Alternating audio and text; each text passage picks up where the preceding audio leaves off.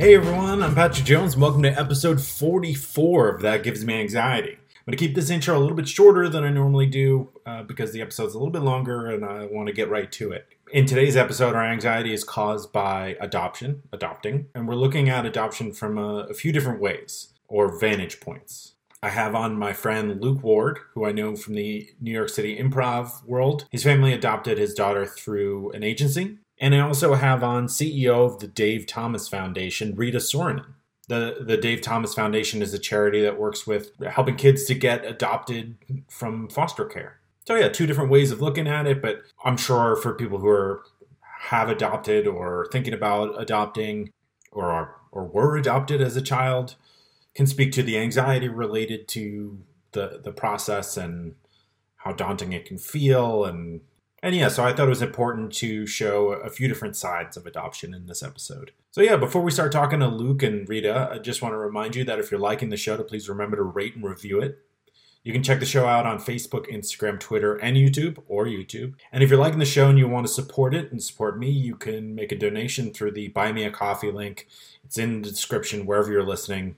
And that's always very much appreciated. Well, let's jump right into it. Thank you so much to Luke. Thank you so much to Rita, and thank you to you for listening.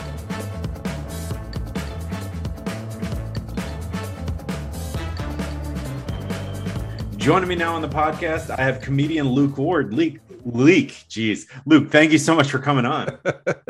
Hey, you're very welcome. You're welcome. It's not the first time someone stumbled over my name, so yeah. I get it. It's this too. I get so anxious about the intro and nailing it for no reason. Yep. There's no reason for me to be worried. Like I could just edit it, but no, I'm just gonna keep. I get it. We're both improvisers, so I know how much pressure it is to like be good at thinking on the spot. Yeah, I know it sounds sarcastic, but it's legit. Like, you think that like, okay, I've got to be really funny right away, every moment of every second of every day because I'm an improviser. Okay, go. Good. First thought, like, best thought. Yeah. Yeah. No, not that funny. Yeah.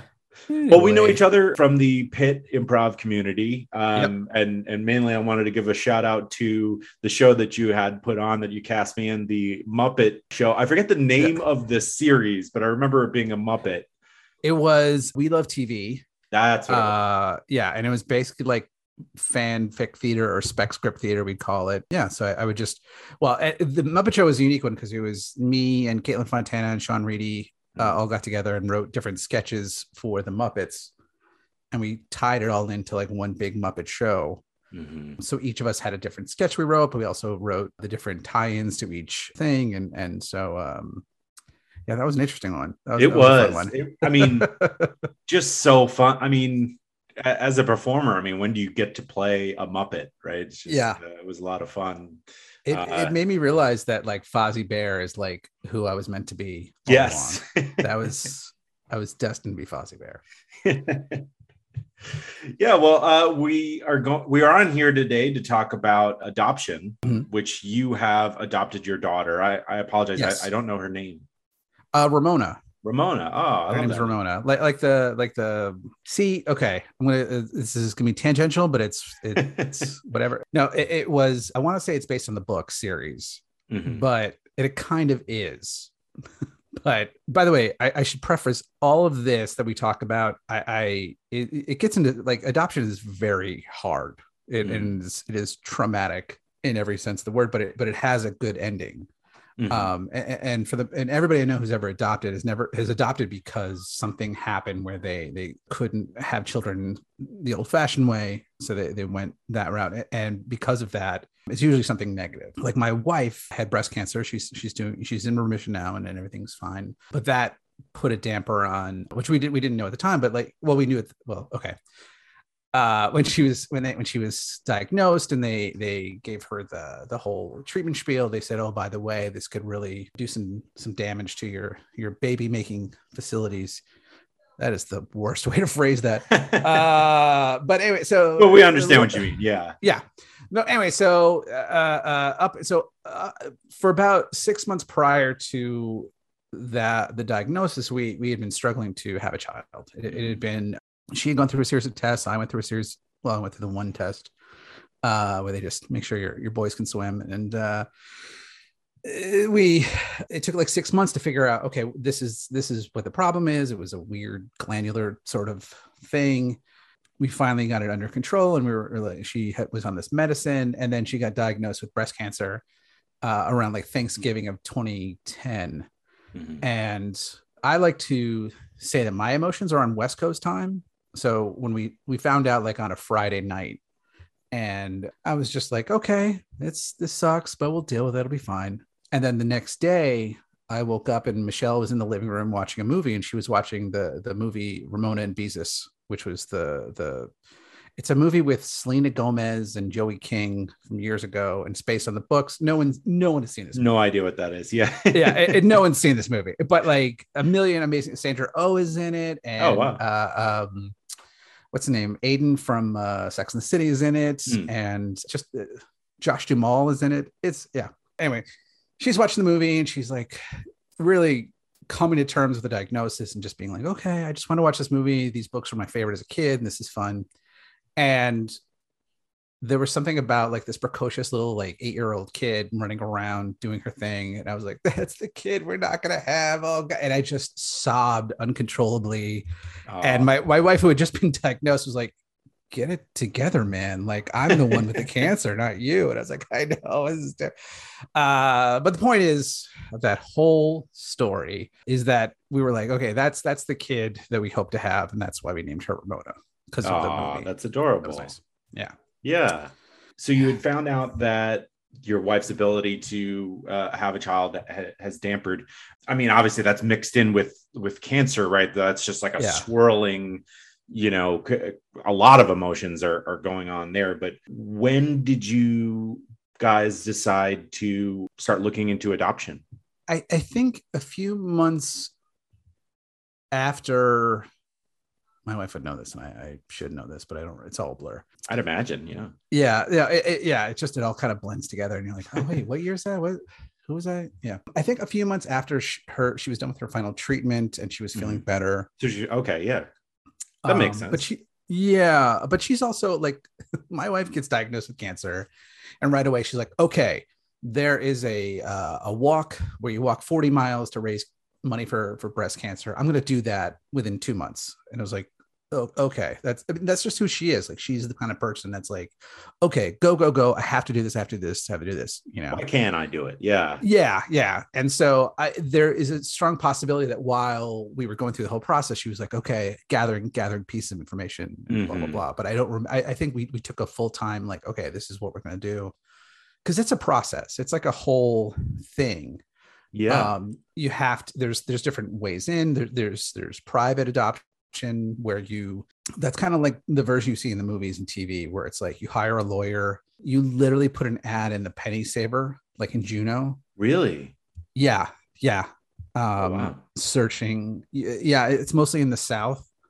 I'd be curious if it's still, I mean, you're in the South, so I don't know if you find a Penny Saver, see if they're in the back there, like parent seeking, whatever. And then you hire a lawyer to take care of the paperwork, but you do all of the heavy lifting. You do all the work. You take ads out in the Penny Saver, you put together a website, you have to get, and this was like 10 years ago, so I don't know if it's still how they do it, but you get an 800 number that you have to man 24 hours a day.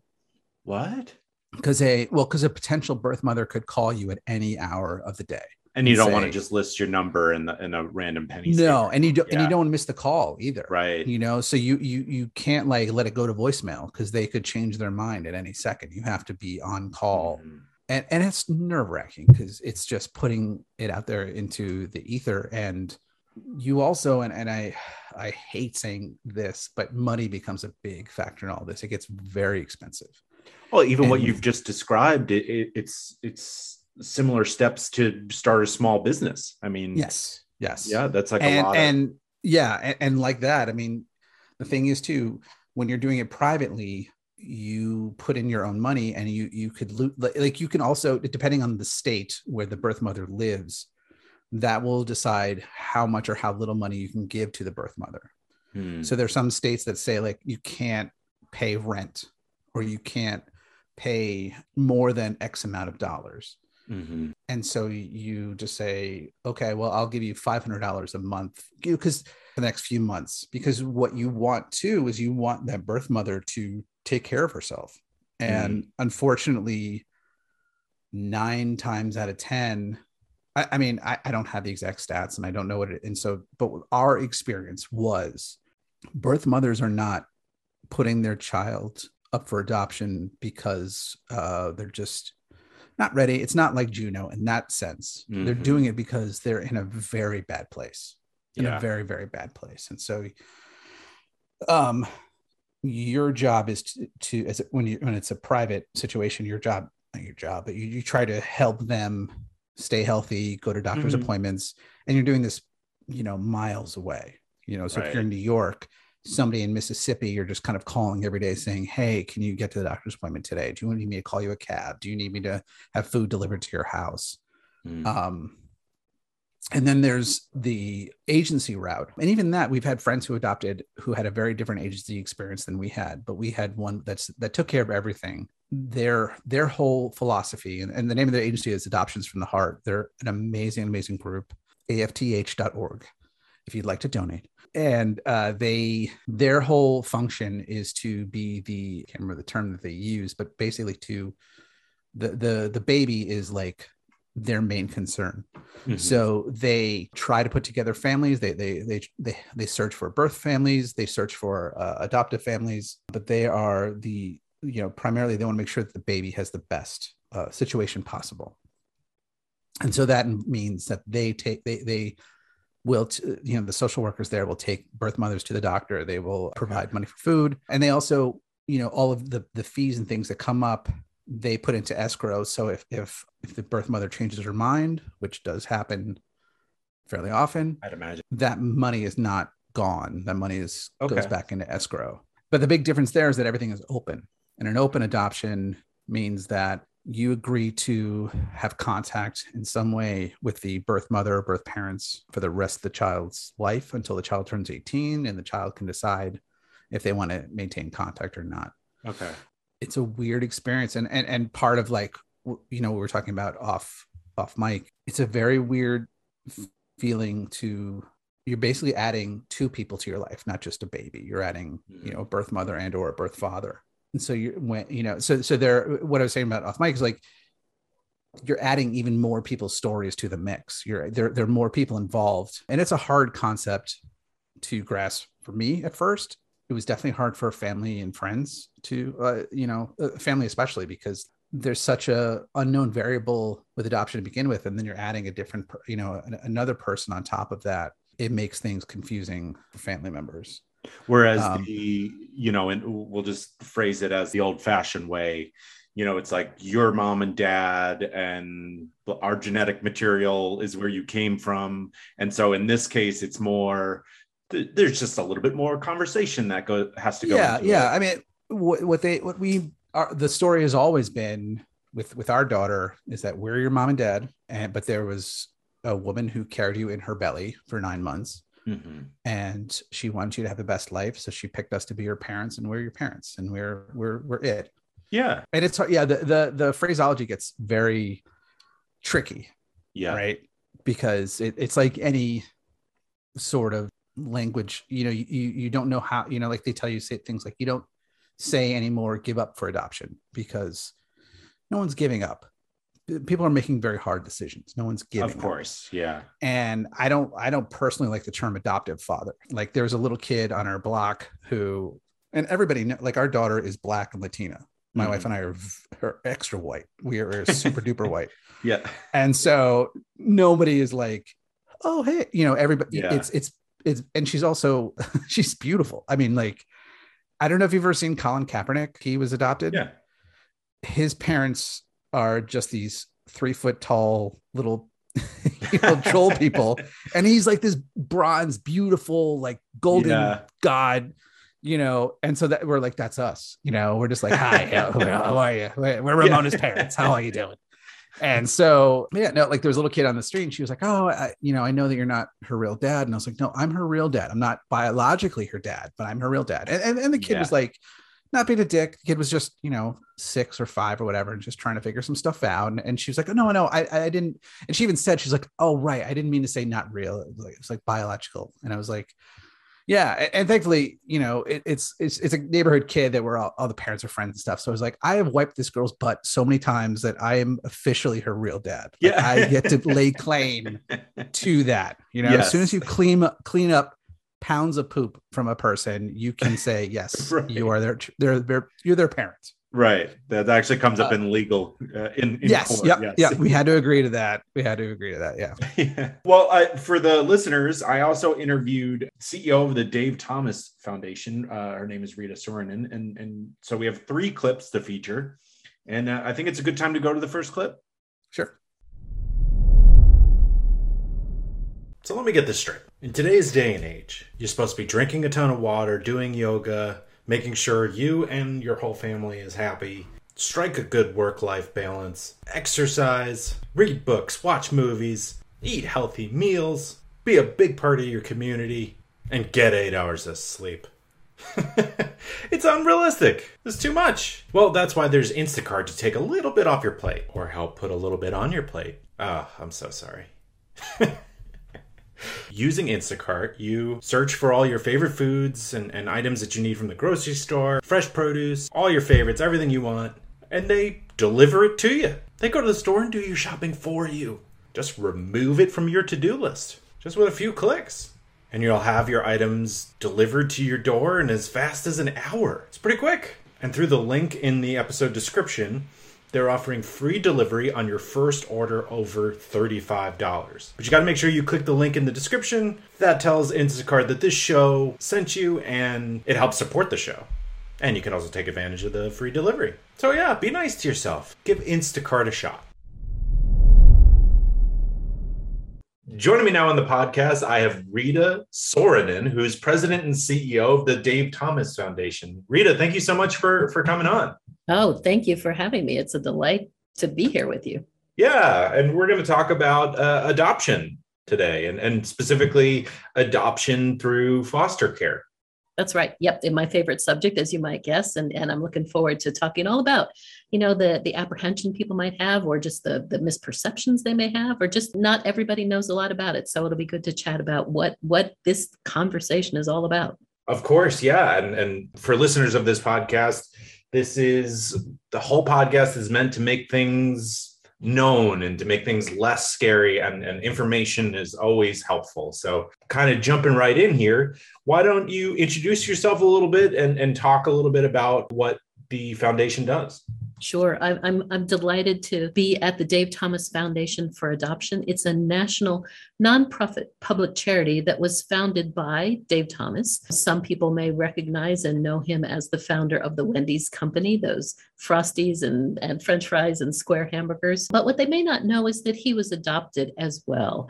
And so as he was getting on in his career and really wanted to put in place that notion of giving back to the community, it was built into the company's DNA, but they really wanted to sort of formalize, what does that mean? He created the Dave Thomas Foundation for Adoption as a national nonprofit public charity to focus exclusively in the United States and Canada on children who were in foster care and waiting to be adopted.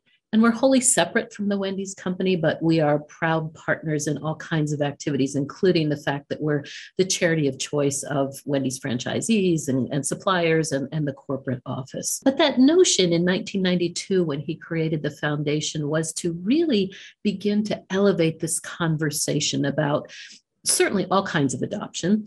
If people are thinking about creating or expanding their family, there are lots of ways to do that.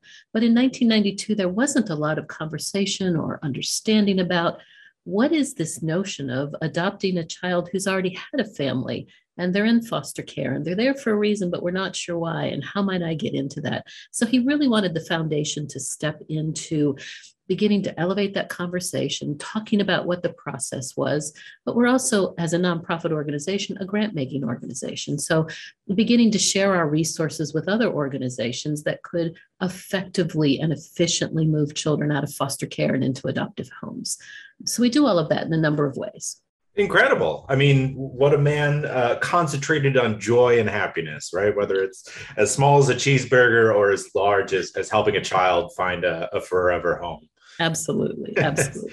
Well, that's wonderful. I guess I'd like to share that. I do have a little bit of experience with the foster care. I was going to say industry, but that's incorrect. But just the foster care system. My grandparents, after having several kids of their own, opened their home to many different children. Some for brief stints, and they adopted, I want to say, as many as 5 or 6 officially.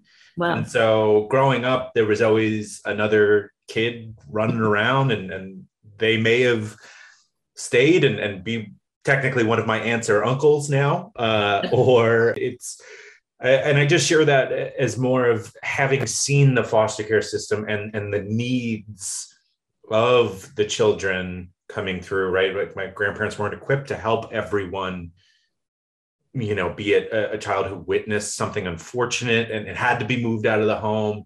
It takes so much. And so I wanted to just put it out there that there are such more people, and people who do get into caring for other children. I mean, it's just, it's so heartwarming to think of how big these people's hearts really are. That's awesome. And I love hearing those stories. And what we find in the work at the foundation is the more we reach out, the more we talk, it really has either fostering as foster parents or volunteering somehow and becoming a mentor to a child, or taking that step and adopting from foster care has impacted a lot of people. So it's great to hear those stories. And I think the more we hear the conversation, the less scary or the less just unknown it becomes. And these children then have a better chance at both a childhood and a thriving adulthood. Of course, yeah. And I feel like the stories that do tend to rise to the top are when things go sour or something unfortunate has happened. And it's just like, I mean, I don't have the numbers in front of me. It may be something that you would be able to speak to, but it happens with all kinds of news, right? That we hear the negative and not the larger percentage of positive stories. That's exactly it. And look, these children are in care through no fault of their own. They've been abused or neglected or abandoned, or much more frequently over the past couple of decades, parents have substance abuse issues that rise to such a level that they can't care for their children. It's a rare parent that intends to harm their child, right? But what we know is that children have to be protected. They have to be safe. And that's when the state intervenes if there's a circumstance where either a child's physically abused, sexually abused, or that notion of neglect, doesn't have food, housing, appropriate care, then that's when the state takes an interest. And right now, as we're talking today, there are about 434,000 children in foster care. They're in some sort of substitute care in the United States. Now, hopefully they're with extended family. That's the first best place for these children, but so many of them are not. They're in sort of stranger homes. Our goal is to get those children home. Is there a way to provide wraparound services, support? What does this family need to keep that child and to get that child back home? That's where children grow and thrive. Look, we're all homing pigeons at heart. No matter what we've experienced, home is where we identify. And so that's our job, is to get them there. But right now, for about 117,000 of those children, the abuse has risen to such a level that the courts have made a determination after quite a period of time that this child can never go home. Mm. And so the court legally separates that child from family. And then those are the children for whom the Dave Thomas Foundation for Adoption really centers its programs and its communications. That 117,000 children who have been freed for adoption. They're no longer a part of that biological family, at least legally. And now they're waiting for another family to step forward and bring them into their home. Excellent. Well, yeah. Oh, man. That's so many kids. My goodness. Yeah. Let's talk about the different kinds of adoption, right? We're talking about foster care. Just because of my history and growing up, I thought that was like the main way. But I guess another one comes to mind of just like an orphanage. And so I guess, why would a kid wind up in an orphanage? I frankly, I don't even know if we still do orphanages here in the United States. And now that I've given you 15 questions at once while rambling, I will be quiet and allow you to speak. No, it's perfect. That's what these conversations are all about. There are multiple ways that a child gets adopted. One that's most frequent and probably less complex is step parent adoption, right? A child is adopted by a step parent. Mm-hmm. But the other main kinds, in addition to foster care, is international adoption. So folks may want to go to another country. Typically, that's because they're interested in adopting an infant, and they have this global view of the world. They may be driven by some faith-based tenet, or they may be driven by this notion that children shouldn't be in orphanages. And that's typically where orphanages exist now, are in foreign countries, not in the United States. We've got group homes in the United States that are getting less frequent, where numbers of children would stay together for a temporary period of time. But technically, we don't have orphanages at all in the United States anymore. And then there's that notion of domestic private infant adoption. So a family that's really, really wants to bring an infant into their home for whatever reason. They either can't have an infant or they choose not to, but they still want to raise a child from infancy. Then they go through attorneys and private agencies and frequently are in contact with the birth mother, and then adopt that child once that child is born. The difference with foster care adoption, again, is those children are placed there because they've experienced certain layers of trauma. And the difference is there are fewer infants in the foster care system. They may be part of sibling groups, but the average age of a child in foster care waiting to be adopted is about 9. And so we begin to talk about what would it be like to bring an older child into your home, if perhaps you've already had, you've raised a family from infancy. You've had either through the other kind of adoption or through birth, you've raised children from infancy, and you've decided you still have room in your home, but you don't really want to deal with diapers or midnight feedings or raising a toddler again. That's where this notion of considering an older youth adoption really is the sweet spot of foster care adoption. Because here's what we also know is that every year, even though we've promised to these children that our job is to find them a family if they've been legally freed for adoption, about 20,000 children each year turn 18 and leave the foster care without a family.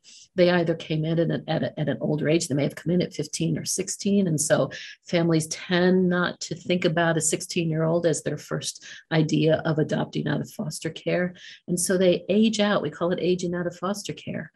We also know that the result of a child leaving foster care without a family can cause challenges for that child, not because they're bad kids, but they're much more likely, because they don't have that safety net of family, to be homeless or to be undereducated or to be unemployed or to fall into other systems again. So our job is to, no matter what the age of a child is, no matter what their journey has been, no matter what that family circumstance has been, our job is to make sure that every child who has been freed for adoption and is in the foster care system waiting for a family has every opportunity for an adoptive family and a home.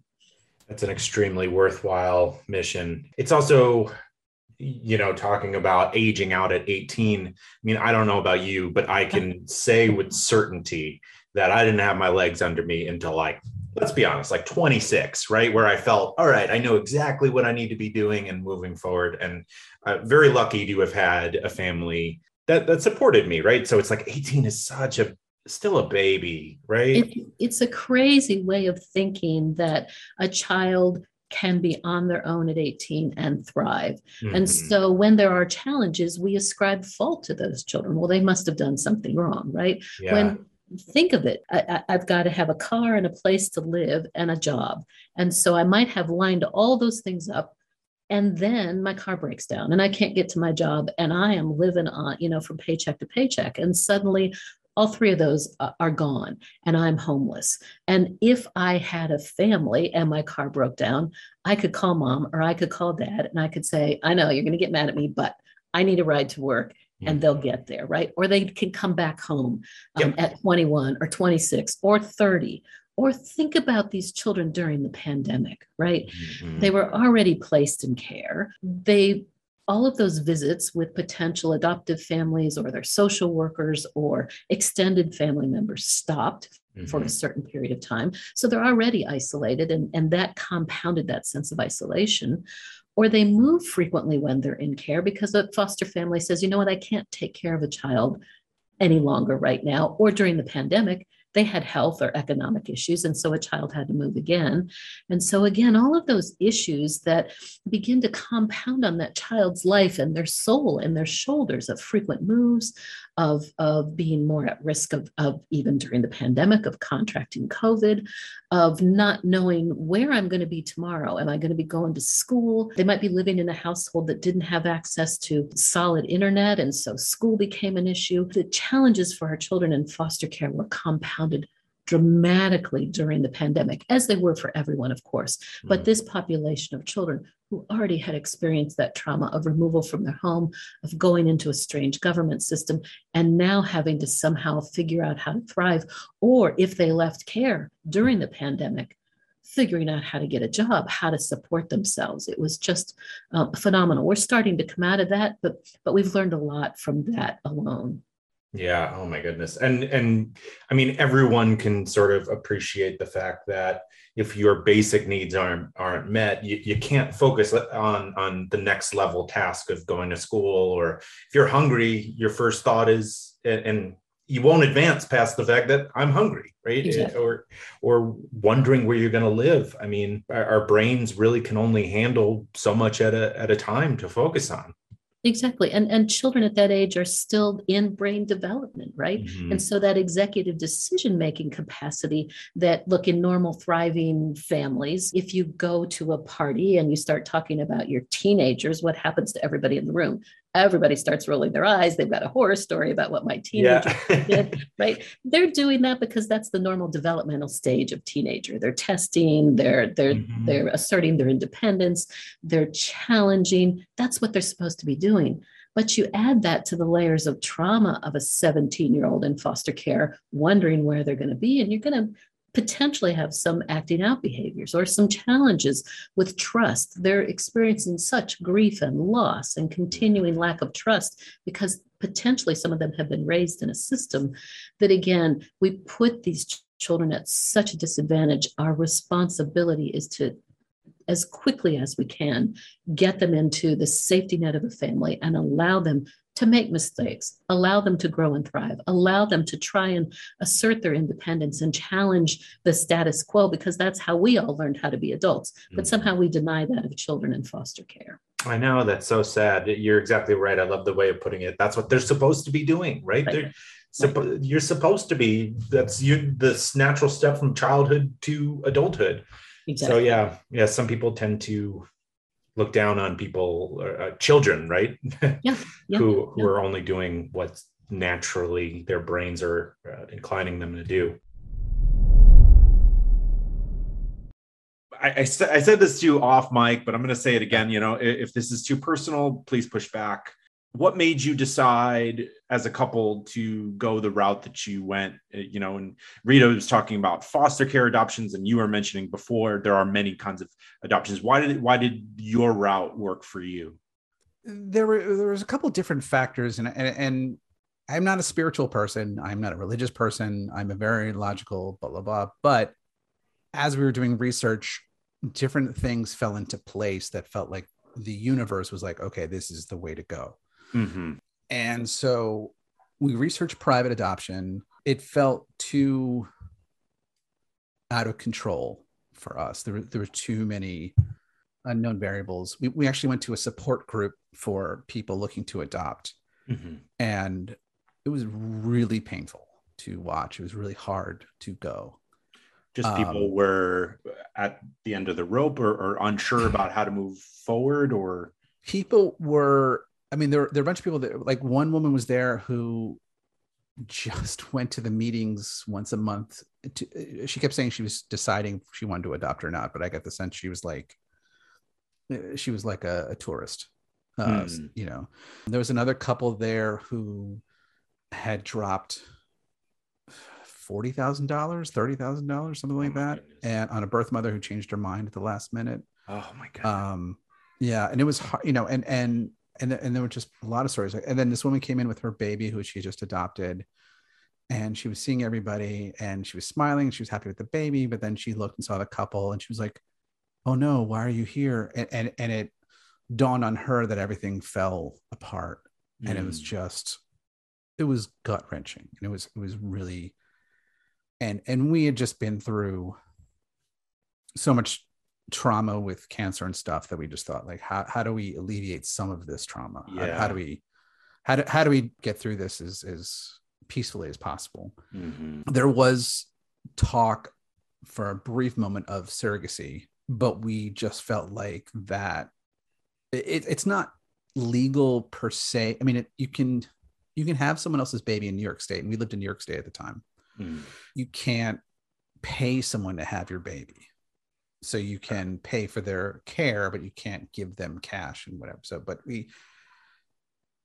it just felt dicey, and it felt like, for us anyway, it felt like if we went that route, then we're monitoring the behavior of this person who we know, who, you know, if they do something wrong, are we going to hold it against them? Or if the baby, you know, is like not good at math, are we going to be like, well, so-and-so, I think, had a glass of wine during the pregnancy. That's probably why, you know, so we're like, let's not do that. And then in the course of our research, one of my friends from my job at the time had just adopted her daughter, and she talked to her social worker, and they recommended Adoptions from the Heart. And so we got on a call with them, and we just loved everything that they said. Like, everything was like, yeah, it makes sense. It makes sense. Okay, great.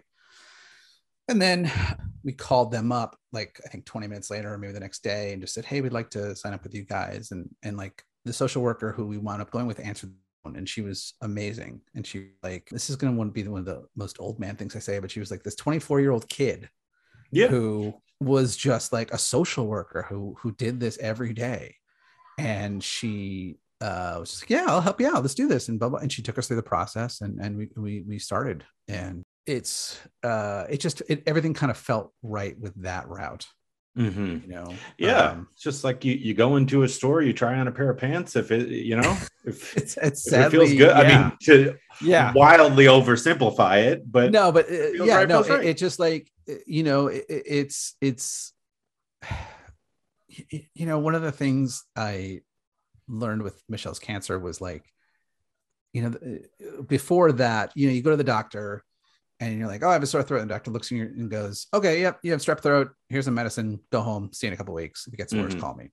And blah, blah, blah. And then when you have something like cancer or something terminal or something long-term or whatever, they kind of go, we're going to try this. And we're going to try this. What do you think? And you're like, how the hell? I mean, you're the doctor. You're the doctor.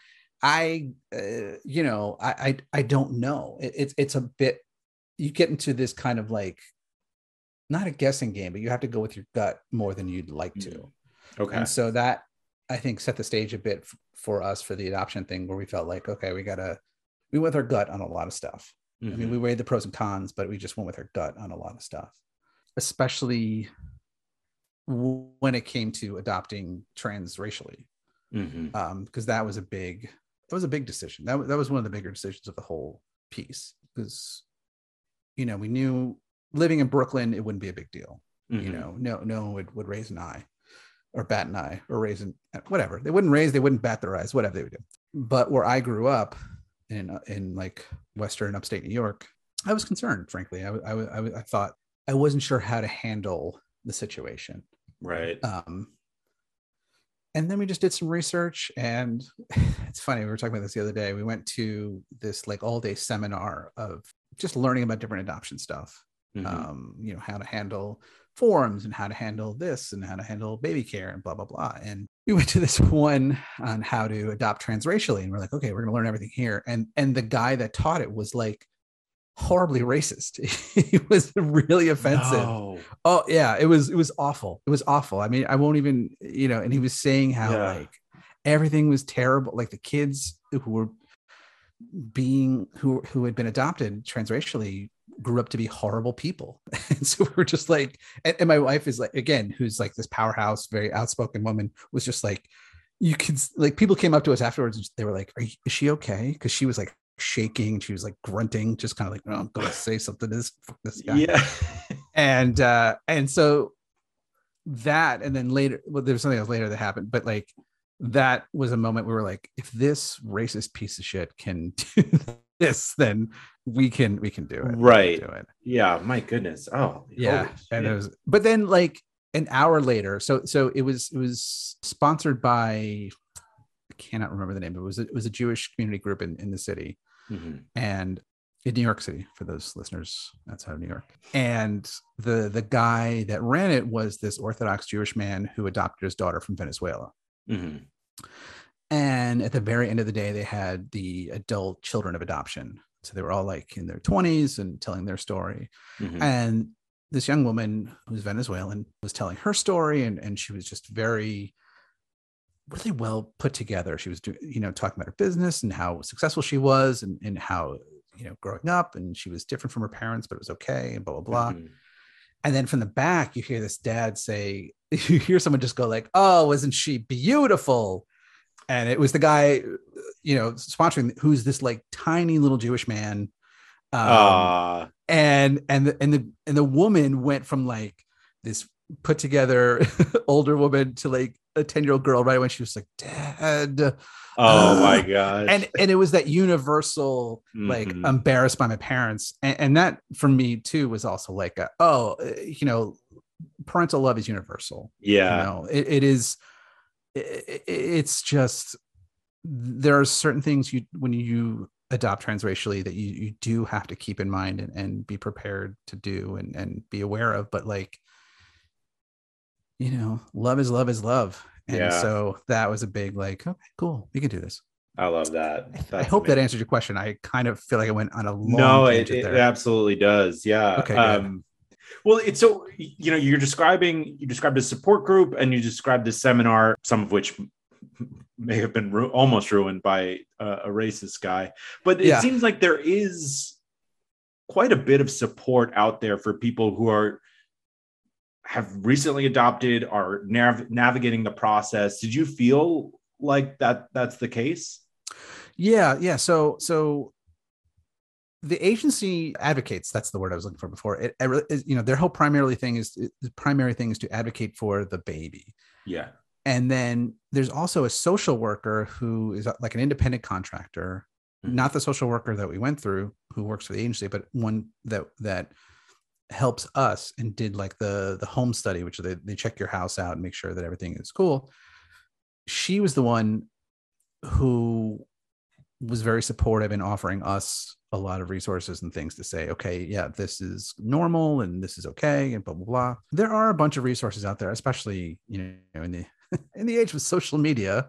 Yeah. It's a good way to find it locally. And where we live, there's just a ton of parents who have adopted. So pre-COVID, we had started going to meetups with other adoptive families, but it's slowed down a bit. But you see a lot of transracial families around here, a lot of families built by adoption, a lot of families like on our block. We had she just moved, so it's, we had a single mom by choice. She had a donor and all that, and so everything feels kind of normal, because there's so many different sort of things. So hopefully when you adopt, or if you've just adopted, or if you're looking, you find people who are in your situation. And I also find, like, we had my friend who had just adopted. She was a coworker, and she became a close friend, who was kind of like our adoption mentor. So she was the one we would just call and say, what do you think about this? What do you think about that? But also I recall too, we would call our social work. We would call the social worker at the agency. I mean, even to just say, we feel really depressed today and feel like nothing's going to happen. Can you just tell us it's going to be okay? And she'd be like, again, 24 years old. And she'd be like, yeah, you're going to be okay. This is very normal. I've seen this a million times, and your baby is out there, and blah, blah, blah. And so I found that, like, and again, I think that's going through the agency process. I think what's nice about that is you have those resources there. Yeah. When it's just you're doing a lot of the heavy lifting yourself, and you're having to find these support groups and having to find these things yourself. So, I mean, sometimes for much less things, I need to hear that everything's going to be all right. Oh right? my God. So... Yeah. It was nice to just be able to pick up a phone and be like, just say everything's going to be okay. And pat her head over the phone. That would be great. That's awesome. And she did. Well, now I think is a good time to go to the second clip where Rita talks about the difficulty of the process and talks about some of the support groups that are out there that her organization works with. I want to switch and talk about the other side of this. So I don't know if you've seen it, and I don't know. It's always a risk to put a reference out there to see if, because then if you haven't seen it, we're misconnecting a little bit. But the idea for this episode came from a TV show called Trying. It's a UK-based show, an HBO, and at first they were trying to get pregnant and couldn't, and then they started into the adoption care system, and it talks about like the issues and the lengths that they had to go. Is that accurate? Is it a particularly difficult process? It is. It can be a difficult process, first and foremost, because it's an unknown. None of us know anything about the child welfare system unless we've either worked there, we've experienced it from a lived experience, or somehow we're connected through social workers or judges or courts or some way. Otherwise, it's just this unknown territory. But look, it's a government system. At the heart of it, it's a government system. These children are in the custody of the state. And so it's fraught with all of those challenges of overwhelmed workers, a constant turnover of workers because they're not paid well enough for the work that they do. And it's burnout. This is hard work, or a lack of a return phone call. That's the negative side. But there are also these time periods that it takes. So we don't want to quickly make decisions. We want to make sure that a child is safe. There are both legislative timelines and there are policy timelines about what happens at each stage in this process from the point of removal of a child from foster care. They may come in, an adult could go in and get trained and licensed as a foster parent.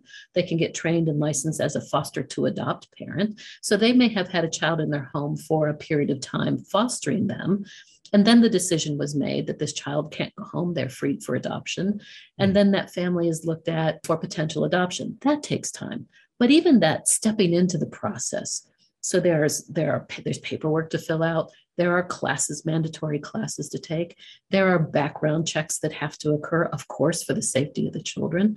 There's a home study where there's a thorough look at the safety of the home, of the people in the home, of background checks on all the people in the home. So there's a home study that has to occur. Each one of these things takes time and aren't necessarily always scheduled at the convenience of the people that are stepping forward. And then even once we get up past all that and a child is placed in a potential adoptive family's home, most states have about a 6-month waiting period before that can move to court for that to be legally finalized as an adoption. So it can take anywhere from, we say, 12 to 18 to 24 months from that point of first discovery that I think I want to do this, and I tiptoe into the child welfare agency and begin the process, to that final adoption court hearing when that child becomes legally mine. And in between that is dealing with social workers and court hearings and all of that stuff that just, again, isn't something that's part of our everyday life until you step into it. So I think the unknown is the biggest factor. And what we say to people is really, really do a lot of research ahead of time. Mm-hmm. The internet is full of links to adoption agencies, processes for adopting. On our website at davethomasfoundation.org, we've got a beginner's guide to adoption. Really learn as much as you can about the system so it doesn't perhaps catch you by surprise when you begin to walk into it. But also take a real hard look at your family and yourself and be really hard on yourself. What do I want? Am I willing to adopt a teenager? Am I willing to adopt a sibling group?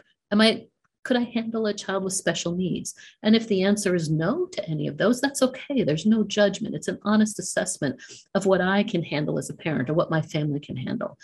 But if the answer is yes, then explore what those opportunities are and where you can begin to develop a network around you of others who have adopted or gone through the foster care system so that you have a supportive network around you as well. So yes, not unlike the UK, and we have very similar systems as the UK. It can take a period of time. It can seem grueling.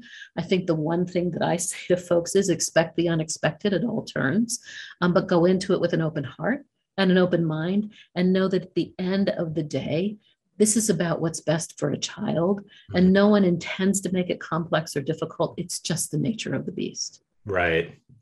As you described, I mean, government agencies aren't really known for their speed, especially when they're going to place a defenseless child in the care of a stranger. So absolutely, I guess when you reframe, because I feel like a lot of people who are about to adopt are nervous that they're not going to come off as good enough, and they are doing these hard assessments like you're talking about and kind of beating themselves up. But if you reframe it, that may help, that it's just like, this is a good thing. This is the state doing what has to be done so that these kids wind up in a better situation in which they're coming from. Exactly. And we know from research that we do that, we take this routine sort of scan of Americans' attitudes about foster caring and foster care adoption. We know that the majority of folks come into foster care adoption in particular because they want to help a child. So they come in for all the right reasons. Mm-hmm. I don't want that to get dampened in a process that seems like it goes on longer than I thought, or I'm not getting a phone call returned, or I'm really frustrated by the paperwork I have to continue to do. Keep in mind what drew you there in the first place, which is I want to help a child in need. Right, of course. I'm curious about the would you refer to it as the matching aspect of adoption, in that parents to a child? How does that work? Yeah, again, it's all about open communication. So as you're going through the training, as you're going through working with your caseworker, it's really important. And you do that self-assessment to say, I think a child from age 5 to 10 would be perfect for our family. Mm-hmm. Making sure you communicate that so that when the caseworker begins, when you're ready and you've gone through all the steps and you're ready to begin having a child come into your home that may be in a potential permanent placement in your house, the caseworker knows this family really doesn't want an infant or a toddler, or this family really is not interested in a 16-year-old child. And they'll do their best to make that match. I will say that they won't stop there. As they get to know you as a family and you get to know them, and they might say, okay, I know you said 5 to 10, but I've got this 11-year-old that I think would fit really nicely with your family. Again, stay open, I think, to the conversation, but you don't have to compromise. If you really don't want to adopt a teenager, then you make sure that that's communicated. And then once that child or children are identified, then there's this period in which they begin to introduce that child. The caseworker begins to introduce that child or children to the family. They have a number of opportunities to meet, to spend some time on a limited basis so you can begin to get to know each other. And frankly, so the child can begin to get to know you. Their voice should be important in this process too, depending on their age. And once that goes in a way that everybody feels comfortable, then the caseworker will place that child in your home to do this sort of, I hate to call it a trial period, but the courts usually say about 6 months. It is indeed a trial period. Is this going to be a match that works for the family, but most importantly for the child? And then once all of that goes through, then they begin to schedule that final court hearing. The judge, though, will also ask at that final court hearing, will ask the child, will ask the family a number of questions. Do you understand that this is forever? This is a permanent placement. Are you willing to take this child as if they had been born to you and have all the rights and legal obligations that you would have as if this were a child by birth? And so the judge will again guarantee and will check the record and make sure that everything's in place. And then once that gavel hits the desk, that child is permanently your child. So I think that matching process is critical of communication. Who might be best for my family, particularly if I have other children in the family and I don't want to really interrupt birth order, that might be a consideration. Or I really would consider maybe a sibling set of 2, but I'm not sure I could handle a sibling set of 5. So really communicating what you think you can handle and then being open to the children that might come in front of you. Yeah, that's a good way of framing your mindset going into something like that. Look who we got here. It's our friends at My Software Tutor. Can Excel be my friend? Many people have wondered this for years. The answer is yes, it can. Excel doesn't have to be like the friend that your mom makes you hang out with in elementary school. It's weird. It's always stuff with boogers, right? What's wrong? What's up? Why is that kid always eating boogers? Their house always had the best snacks, too. And there he is. Boogers. Well, Excel doesn't have to be like that weird kid. Unless you were that weird kid. Were you? Be honest. You know. I'm not actually asking. I can't hear your response, but you know. And it's okay if you were. You know, just take it easy with the boogers. Just talking about boogers to Oregon ad read. Don't worry. They didn't write that part. That was an improvisation. My Software Tutor offers 3 levels of real-time Zoom-based courses with a live instructor. They deliver practical, functional business skills in a friendly and supportive environment. It can be daunting, right? You need that supporting environment to learn Excel. There's no stupid questions. It could be really difficult. And as we know, when we talk about it on this podcast all the time, it could be really daunting to learn something new and put yourself out there. So think of this as like a kindergarten for learning something new and helping your job prospects. Or be better at the job you already have. Get that raise.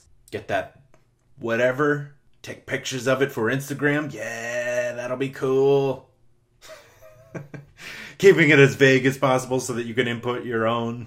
Just making a Mad Lib of your own desires. These courses will increase your marketability, whether you're an employee, job seeker, consultant, or contractor. Register at mysoftwaretutor.com and use the promo code POD20 to save 20% off all registrations. Thank you so much to My Software Tutor. Yeah, guys, take advantage of that 20% off and confidently list Excel on your resume. One of the more interesting things, and this is certainly for parents, whether they're born the old-fashioned way or adopted, is what Rita was talking about, the fear of not being good enough or that you're not ready. Or how did you guys navigate, the natural anxieties related to being a parent? I mean, I know there's that long stretch of like trying to find a baby, and then all of a sudden it's got to switch to the anxiety of like, oh my gosh, now we have a baby. I don't know that we have stopped feeling like, oh my God, I don't know what I'm doing. That's probably a good thing. Yeah. Yeah. I mean, I don't know any parent that feels like, oh my God, I'm nailing it. And if you, I mean, I actually, that's not true. I know a couple that do, and they're full of shit. Yeah. No, because so my brother, I have a younger sister and a younger brother, and they both have kids, and we all compare notes. And whether just having a kid is like trying to control a tornado in the middle of a snowstorm. It's just, you just keep adjusting as you go. And then as soon as you figured out what they're going to do, they go the other way, especially with babies. I mean, I gotta say, it's not that they're easier, but like this is, I worked a joke like this, but like having a baby is like having a fish for the first 6 months. They don't respond to you. I mean, they kind of do. They kind of know you're there, but not really. You're feeding them, and all you're doing is like, just stay alive. That's it. That's all you care about. And then they start noticing you and start reacting, and they turn into a dog, basically, where they're just happy to see you. Again, their needs are very limited. They just want to go for a walk once in a while. They just want to be fed, and you just clean up their poop, and that's it.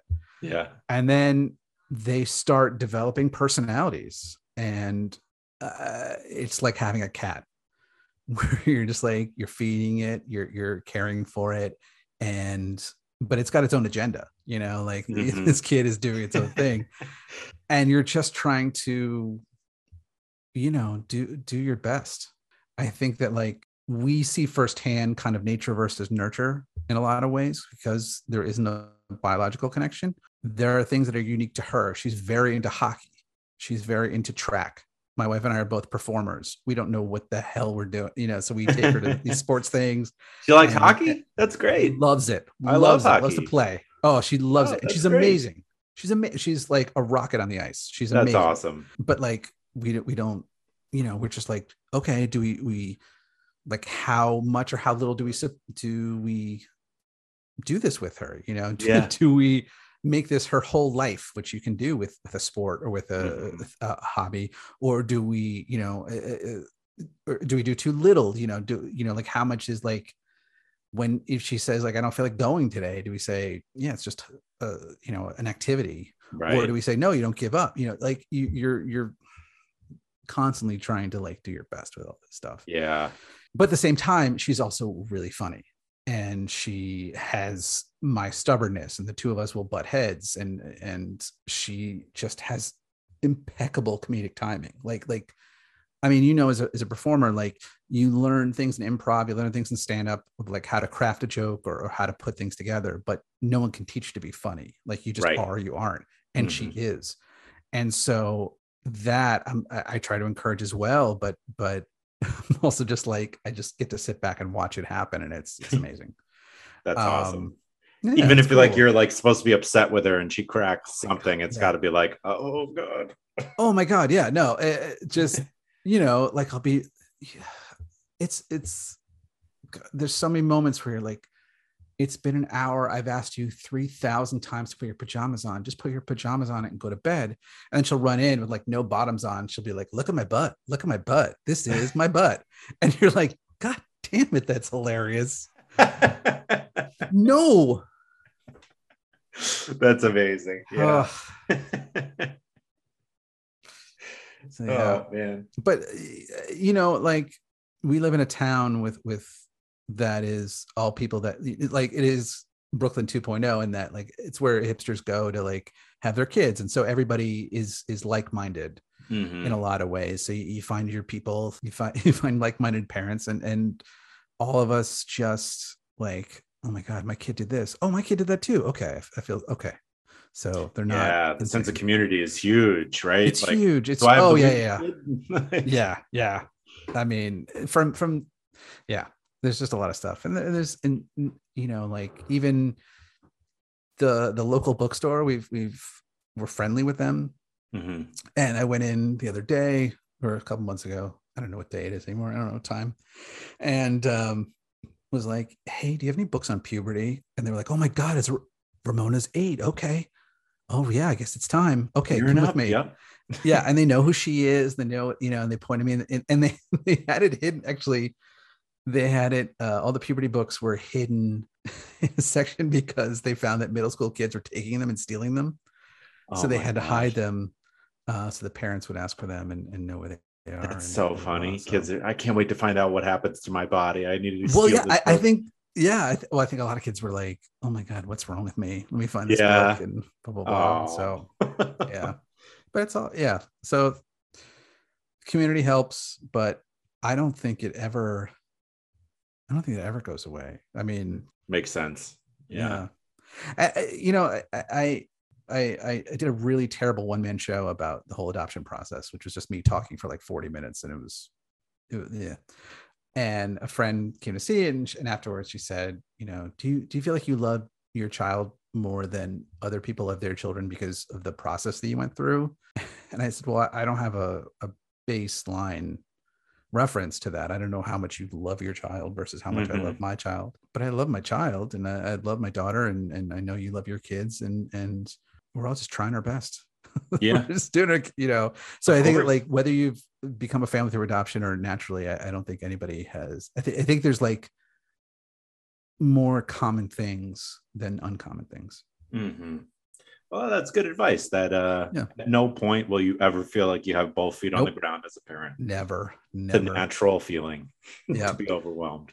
Yeah. I'm curious about the matching aspect. So in your case, it may be a little bit different than what Rita's describing in foster care. You guys are describing a situation where you're trying to find that kid, but how does that work? Is it the 24-year-old rock star is like, I found this family, this mother, or tell me a little bit about the matching aspect.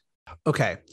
So if I get too rambly, just slap me. No, slap me. Stop me. Yeah. That'll be interesting. Okay. You can go. Anyway, so I can just describe what we did with our agency, because different people do different things differently. Like I said, getting there are people that put an ad out in the Penny Saver. There are people that hire a lawyer. There are people that hire, an independent person to go do whatever. The agency, the way they work is they film a video of you.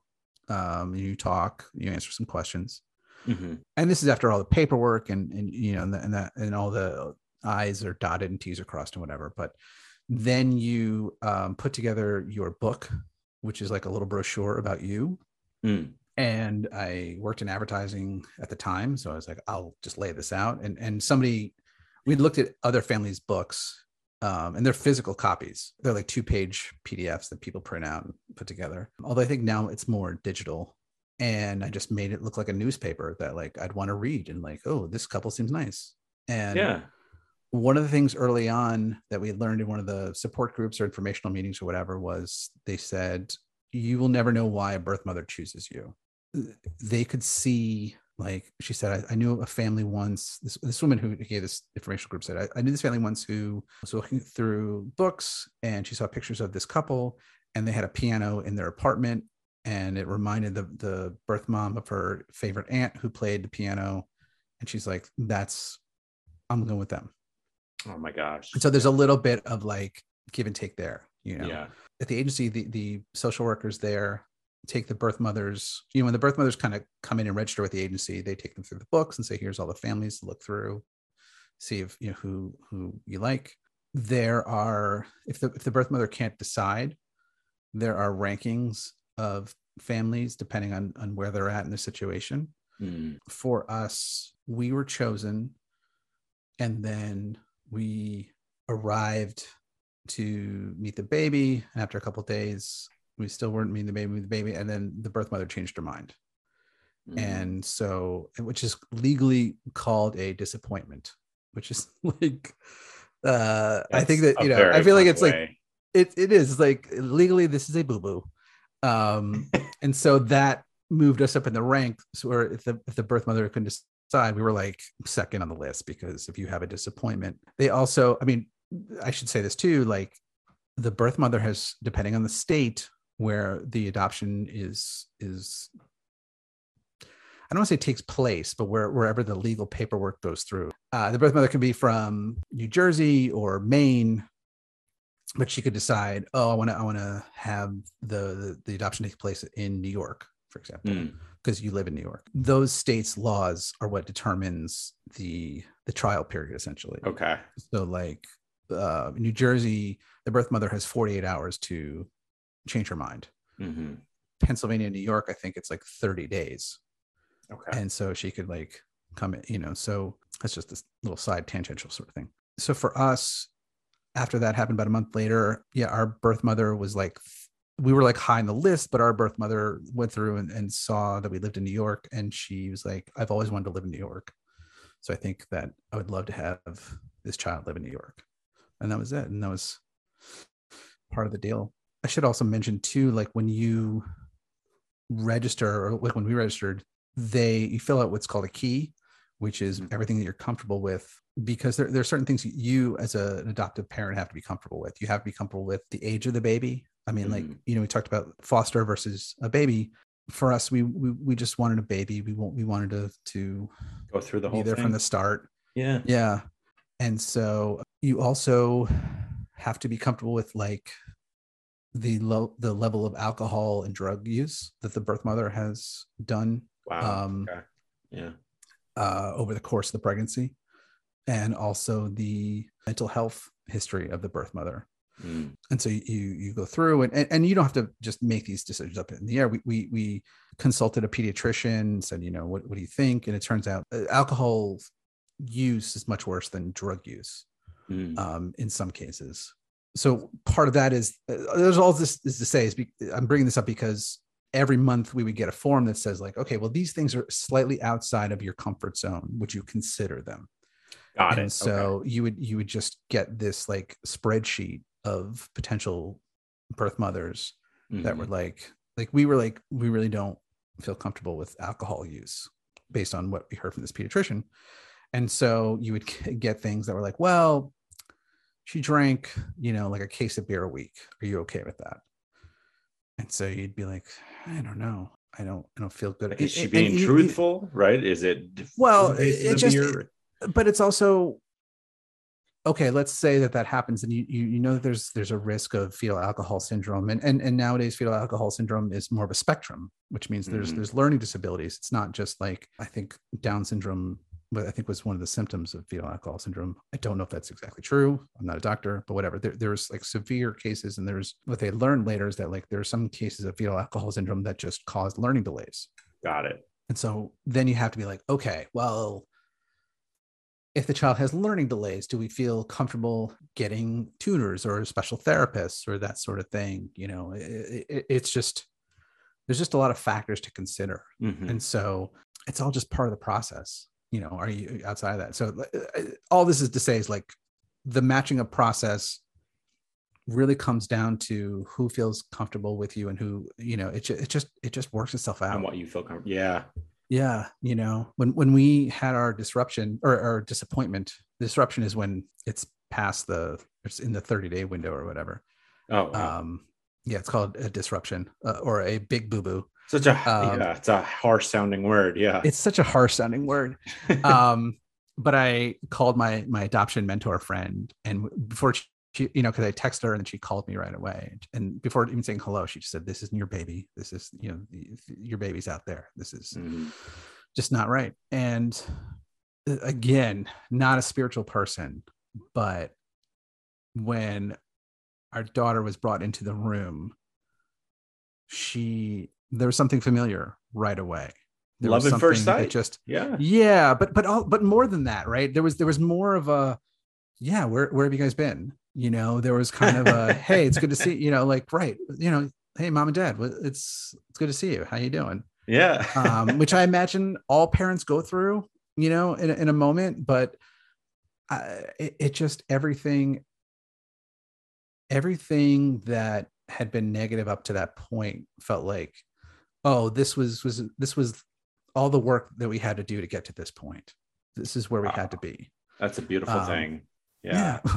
Well, I'm a beautiful guy. Yeah. No, it just everything clicked into place, and I think that's a big part of the matching process. It's probably just something that you need to keep your mind focused on as you're going through that process of, you want a baby. This is just sort of what you have to do, I guess, to, there's light at the end of the tunnel. It's very hard to keep that mindset. Yeah. It's very hard to keep that mindset. But again, especially right after we had that first disappointment, we called the social worker, just said, once again, just tell us we're okay. Tell us everything's going to be okay. And she's like, yeah, I know it sucks. It's hard. It really sucks, but it's going to be okay. It's going to be okay.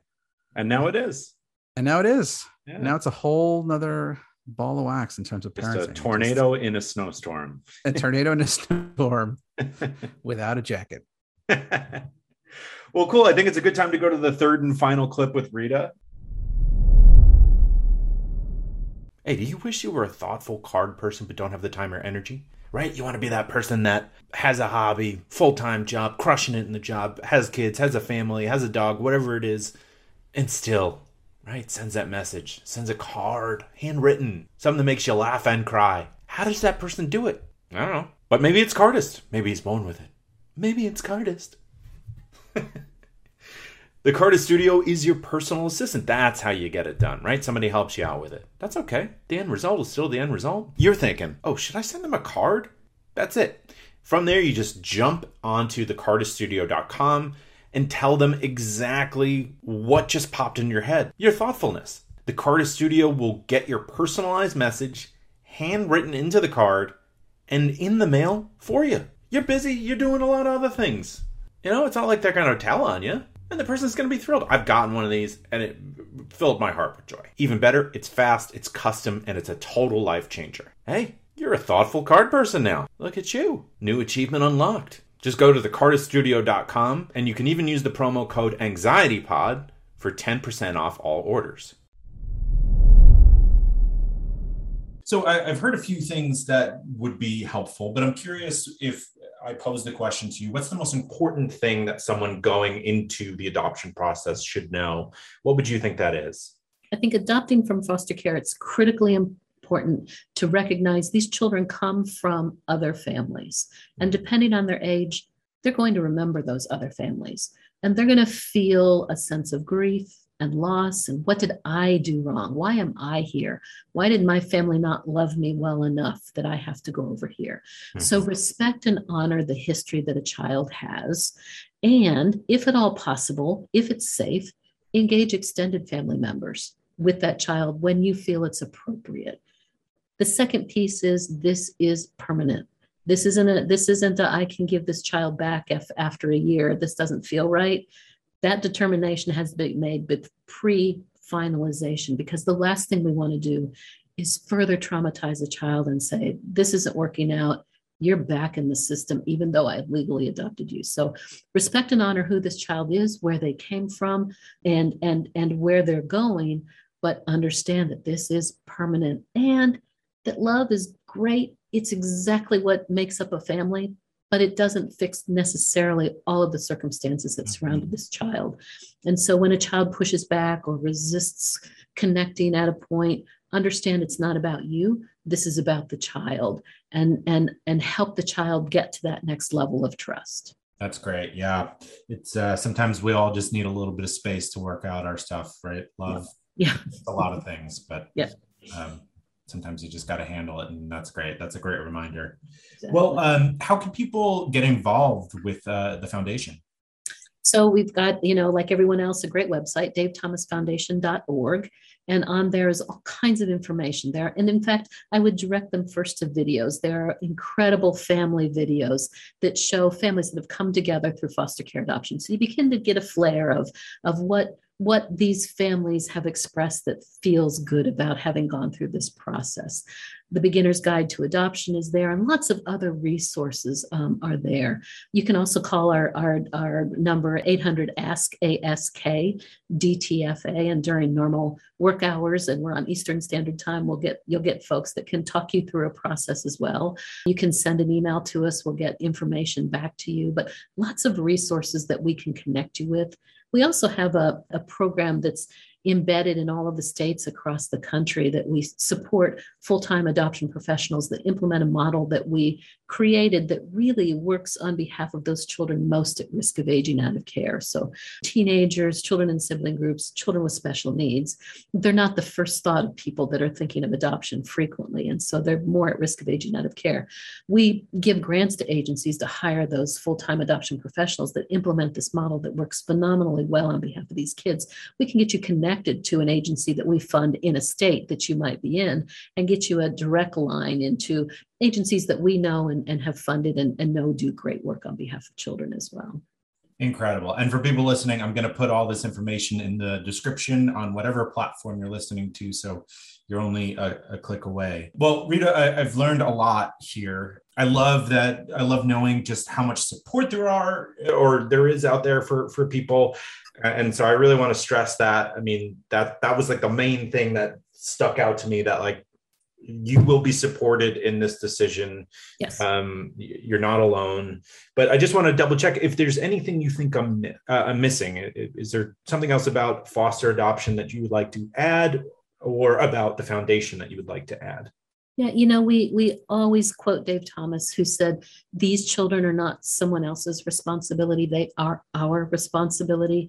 We applaud people that step forward and think of children in our community who are in care through no fault of their own as their responsibility, whether it's fostering, adopting, or volunteering. That as scary and daunting as this process may be, if we step back and think about what a child has experienced and the fear that they experience every day of their lives, it might take that edge off the fear as adults of jumping into an unknown system. And yes, that there is support every step of the way. Love it. Well, thank you so much for your time. And I look forward to talking to you again soon. I do as well. Thank you. Did I miss anything, do you think? No. Okay. It was great. Right. Yeah. Great. So we talked about this a little bit, and in this clip, Rita talks about in foster care, these kids have other families, and you described how you've always had an open line of communication with your daughter about, you know, your family story.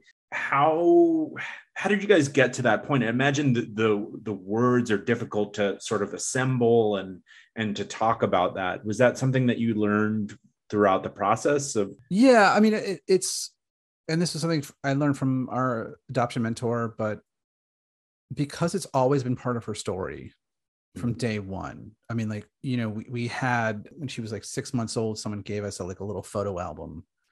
And so we put in pictures of her. And then, you know, my parents, my dad passed away years ago. So I put a picture of him in there, both of my wife's parents, my wife's grandparents, cousins, and my brother and sister and their children. And then we put in her birth mother. Oh, wow. And just, and it, you know, and she wasn't old enough to even know what anything was, you know, she was just like, yeah. It's very similar, I would say, to, you know, like having any sort of family member, you know, especially when you're a kid. It's just part of the narrative that, you know, when you're a kid, you don't question it, because you're like, yep, this is who, you know, this is my aunt, this is my uncle, this is my dad, this is my birth mother, blah, blah, blah, blah, blah. You know, questions haven't come up yet because it's been such a, we never had to have the, hey, listen, let me, by the way, this is how we became a family. It's always been that story since she was able to comprehend stories. And we show pictures of her at the agency. We have pictures from there. We have pictures from part of the thing when you adopt is there's paperwork that has to go through before you're allowed to like leave the state or go back to your home state. So you can travel anywhere in the country except for your home state for whatever reason. The adoption laws were written in like the early 1900s in most states. Yeah. And they're super weird. And I'm sure that there's a reason for them. And, you know, when you're in the process of adopting, you're like, I'm going to advocate to change all these laws and I'm going to blah, blah, blah. And then you get a baby and you're like, I'll do that later. So I don't think anyone's even bothered. To, you know, I mean, I don't know, whatever. So we stayed in the state where she was adopted and for a couple of days while the paperwork was going through. And so we stayed in Airbnb. So there's pictures from there that we've shown her and videos of when she was a baby. And it's just been part of her story. And it's, I think there's it's a little bit easier because she doesn't look like us. We've addressed that very early on. You know, it's been like, hey, your skin is beautiful and it's different, and my skin's beautiful and it's a different color, and it's not beautiful. So it was very easy for her to comprehend, like, okay, this makes sense. Like everybody else, you know, all the people who weren't adopted have the same color skin as their parents. And in a lot of cases, they don't actually. And we have friends that, they don't have the same color skin as their parents, but it was a little bit easier to explain it to her. But again, you know, like, because I think because there's so many people around who don't fit the mold of typical family, you know, that everybody's got a unique story, that when we sit her down and we're like, okay, hey, do you have questions about the adoption process or your birth mother or anything? She's like, no, I just want to go play the Switch and go run around and, you know, whatever, like, don't bother me. So that's amazing. Yeah, I love that. Well, this has been a tremendous conversation. Thank you so much for coming on. I just, I'm curious, what do you think is the most important thing for someone or a family just starting out in the adoption process to know or to keep in the back of their mind?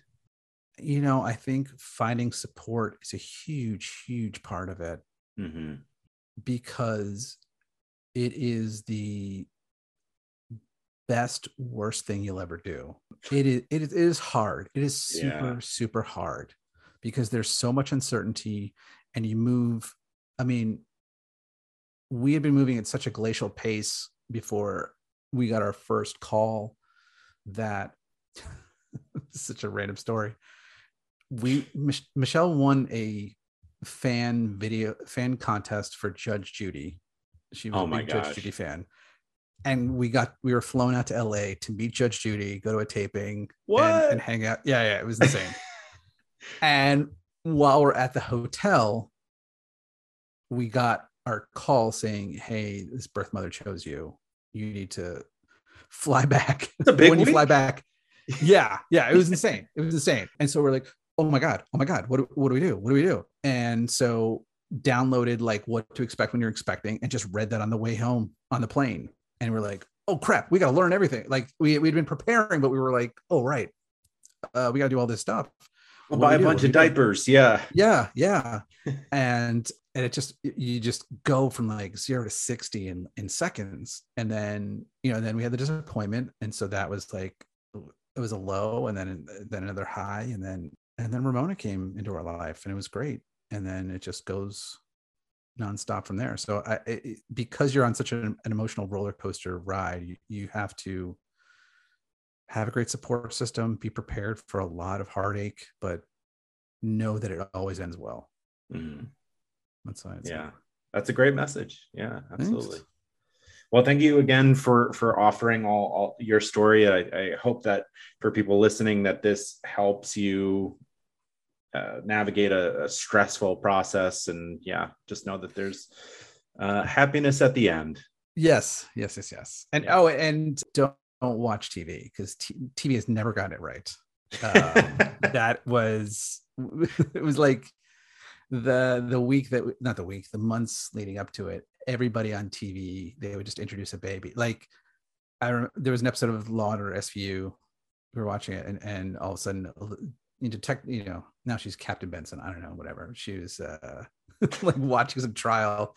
The judge is like, Benson, you've been not watching this trial for a while, why don't you take the baby? And that's how Olivia gets a baby, and you're like, motherfucker, what the heck? Yeah. And just shit like that. Like This Is Us, I appreciate what they're doing, but like some kid was, the whole premise is that a kid was dropped off, and they're like, you seem like good parents, hey, you lost a baby, here, have a third. Like, right. It's not, they're not Pokemon cards that you can just swap in and out. Yeah. Like they're although they're 3 babies. Men and a baby is exactly how exactly how it happened. Yeah. We had Steve Gutenberg living in our house for a while, and that was weird. So I would just say I have not watched, I know the show on Apple TV. Trying, because I wrote and produced a pilot all about the adoption process, and then I was just like, okay, well, it was an experience, and then that came out, and it's one of those things where, like, when you do something creative and you're like, oh, this is a fun thing, and it just kind of gets a little bit of traction, but not big and whatever, and then you see like a bigger thing, you're like, god damn it. Yeah. What the hell? So I haven't had your finger on the pulse of something there. Yeah. Yes. And I just didn't have the right connections, or I didn't hit the right spots or whatever. But I don't know how on point it is or not. But that from what I hear is the closest to the real deal. Yeah. Yeah. It's pretty good. But I don't know if it's accurate or not. Yeah. Yeah. So cool. Do you want to mention any social media or anything like that? I am on the Instagram, and I think I'm on TikTok. Overall Content Luke, I think is cool. my handle. Yeah, and I would also, Adoptions from the Heart, AFTH.org is a great organization for support, for information, for all that stuff. So I would definitely check them out. Awesome. Cool. For such a daunting topic, I mean, there's so many moments in those interviews that I was just like, "Ah, it's such a beautiful thing." It warms your heart. So yeah, thank you so much to Rita, and thank you to Luke for sharing their stories and giving us some more information that can hopefully help people who are looking into adoption. Before I get to the weird thing that was causing me anxiety this week, I want to remind you of the Buy Me a Coffee link in the description. Just a way to make a donation to the show and then help support me making these episodes. If you're interested in getting home delivery of groceries, you can sign up for Instacart through the link in the description. I always fumble the Instacart one. By signing up that way, you're telling Instacart that this show sent you, and that also helps support the show. I'm getting like Larry King shoulders as I do this, just like a vulture. There's also the My Software Tutor. If you're interested in learning more about Excel or some other programs, they're offering the promo code POD20 for 20% off. And the Carta Studio has the promo code AnxietyPod for 10% off your order. So yeah, the weird thing causing me anxiety this week was the NFL started last weekend. I placed a few bets, like $20. Lost all of them. Terrible betting. Just terrible job. But just like the doubt and the shame and, the mistreatment I had going on of myself in my own head as that was going on. Just like, oh God, why did I do this? Why did I do this? This was only $20. Just never miss a chance to beat myself up. Well, as always, thank you so much for listening. Have a great week, and I'll talk to you on Thursday.